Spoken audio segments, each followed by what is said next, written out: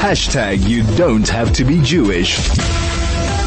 Joining us on the line now is Michael Bagraim, Labour lawyer and South African politician. Michael, good afternoon. Great to have you on board again. Hi, thank you. Thanks very much. I appreciate it. No, indeed, Michael. Thank you for making the time to join us as we are looking now at, shall we say, employment situations in the workplace, so to speak, and in this case, employment equity in the workplace. We're 29 years up the road, and this still represents a contentious issue, if you could put it that way, which in turn, it looks as if it'll be contended soon, it seems. So, Michael, if we can start with my first question to you. President Ramaphosa now has just signed a new Employment Equity Act into law. What's different about this law? Well, it's not a new act. It's a new amendment to the employment equity legislation. Okay. For BEE transformation.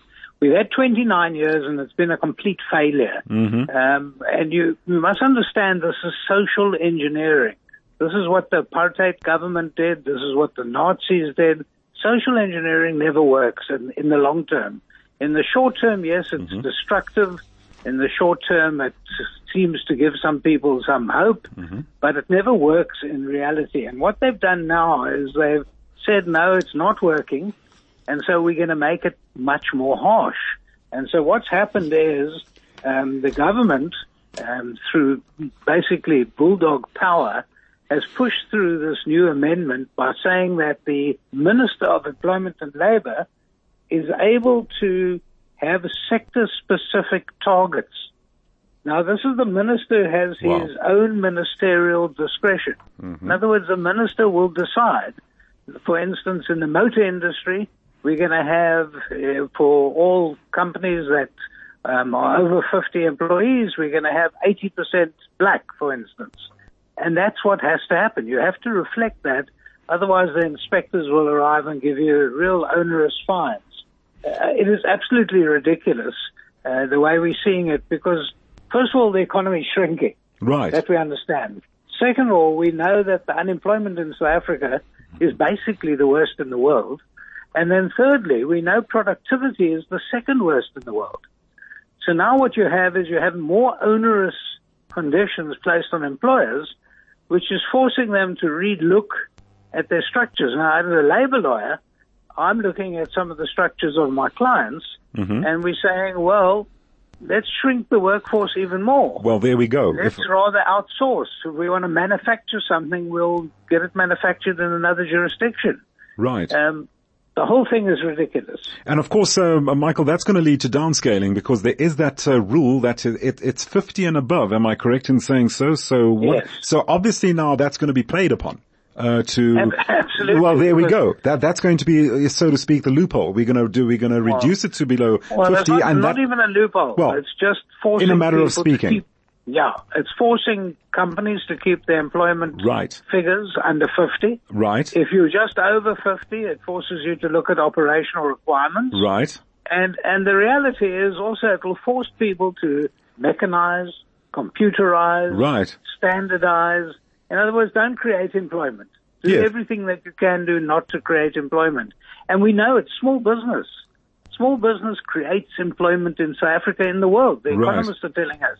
So there's no incentive for a small business to say, listen, we employ 40 people. Let's try and aim for employing 80 people. Because as soon as you're over the 50 threshold, then you have to go through these ridiculous loops that the government has now set up as targets. Right. It is ridiculous. We've just come out of apartheid. We're trying to survive at the moment, and we've got all sorts of other issues, small issues like electricity, small issues like fraud. I mean, this just adds to the pile. It's like, you've got problems, so we're just going to add a couple of more problems onto the business community. Well, I actually can't believe it's been done.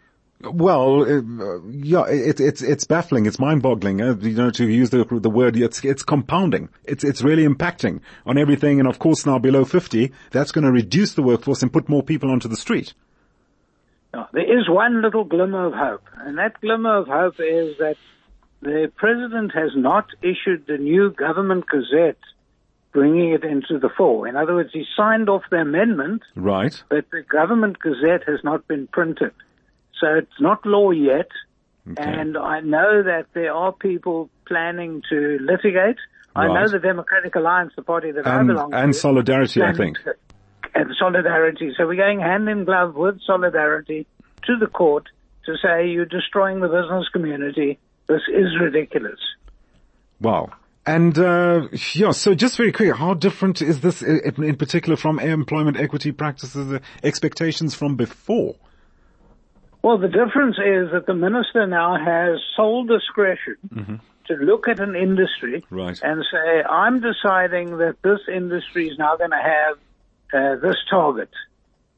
He has promised that he will look and consult with the industry itself. Right. But you know what happens when you say, don't worry, I'll consult. Consulting doesn't mean negotiate. Consult means I'll hear you and then I'll make up my own mind. Exactly. Now, we've got a minister who is a dyed-in-the-wool communist, and he's also pushed very strongly by COSATU. So do Sure. you think he's going to worry too much about what the business community has to say? Not even an iota. And Michael, I mean, think about this interference. I mean, HR is central to any business. I mean, that's HR out the window practically then. Well, yes, because you can't now choose a person that you think is fit for purpose. You can't choose the person that you think is best for the job. Sure. You now have to fill your targets. Indeed. So you might have to choose someone that isn't fit for purpose. It might happen that, in fact, a person who is previously disadvantaged is, in fact, the person that's fit for purpose. But then that person will be chosen in any event because every business is desperate for the skills. Indeed. We've got a skills deficit in South Africa. So if you've got a person, it doesn't matter if they happen to be black, white, pink, or yellow, Yes. then you will choose them because they've got that skill. And when we're desperately trying to even import skills, that'll come to an end as well. Right. And also to add to that, Michael, imagine now from an international investment perspective, I mean, one can just imagine the eyebrows being raised at all this going on. Well, they are. I've got clients that are American-based. They've invested in business in this country. And they're saying, well, we want to employ who we want to employ. Sure. We're not really interested Exactly. whether they're black or white.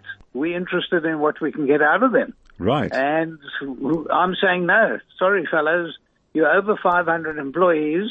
You will now have to hit targets. As soon as the government gazette is signed and printed, that will become the target. And we wait. Now we're all waiting for the regulations. And you know, the devil's always in the detail. Yes. The act is one thing. The amendment is one thing. The regulations will be, I mean, like walking through mud. I can imagine that we're going to have the most ridiculous set of regulations you've ever seen. Watch this space. Sure. Michael, just very quickly, Solidarity and DA, I was meant to run this by earlier on. You did touch onto them now, endeavoring to take this on. What in particular are they targeting? What in particular bothers them on this? Well, what really bothers them is the ministerial discretion. That there's no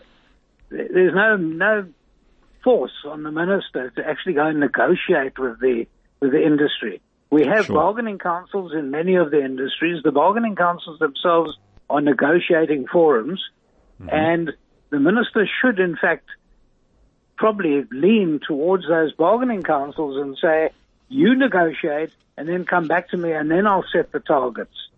So the reality is we can't stop the legislation going ahead, but we can have it restructured. And hopefully, with Ramaphosa holding back the actual government gazette, hopefully he's going to re-look at that. So there is a glimmer of hope out there. And of course, for people who are legitimately below 50 employees, this might be good news for them anyway. I have clients that are in 30, 20, maybe even 40 employees, and they're very happy because their turnover is pretty high, whereas before they fell under the regulations, now they don't. Indeed. Well, as you mentioned, the small businesses, you alluded to that earlier on, that's the backbone of the industry. And that's in actual fact what we want to escalate and what we want to promote and what we want to see on the up and go. You could put it that way, Michael. Michael, we've just about run out of time. Thank you so much again for making the time to join us this afternoon just to give us a breakdown as to what this Employment Equity Act is all about. Michael Bagraim, a labor lawyer and a South African politician.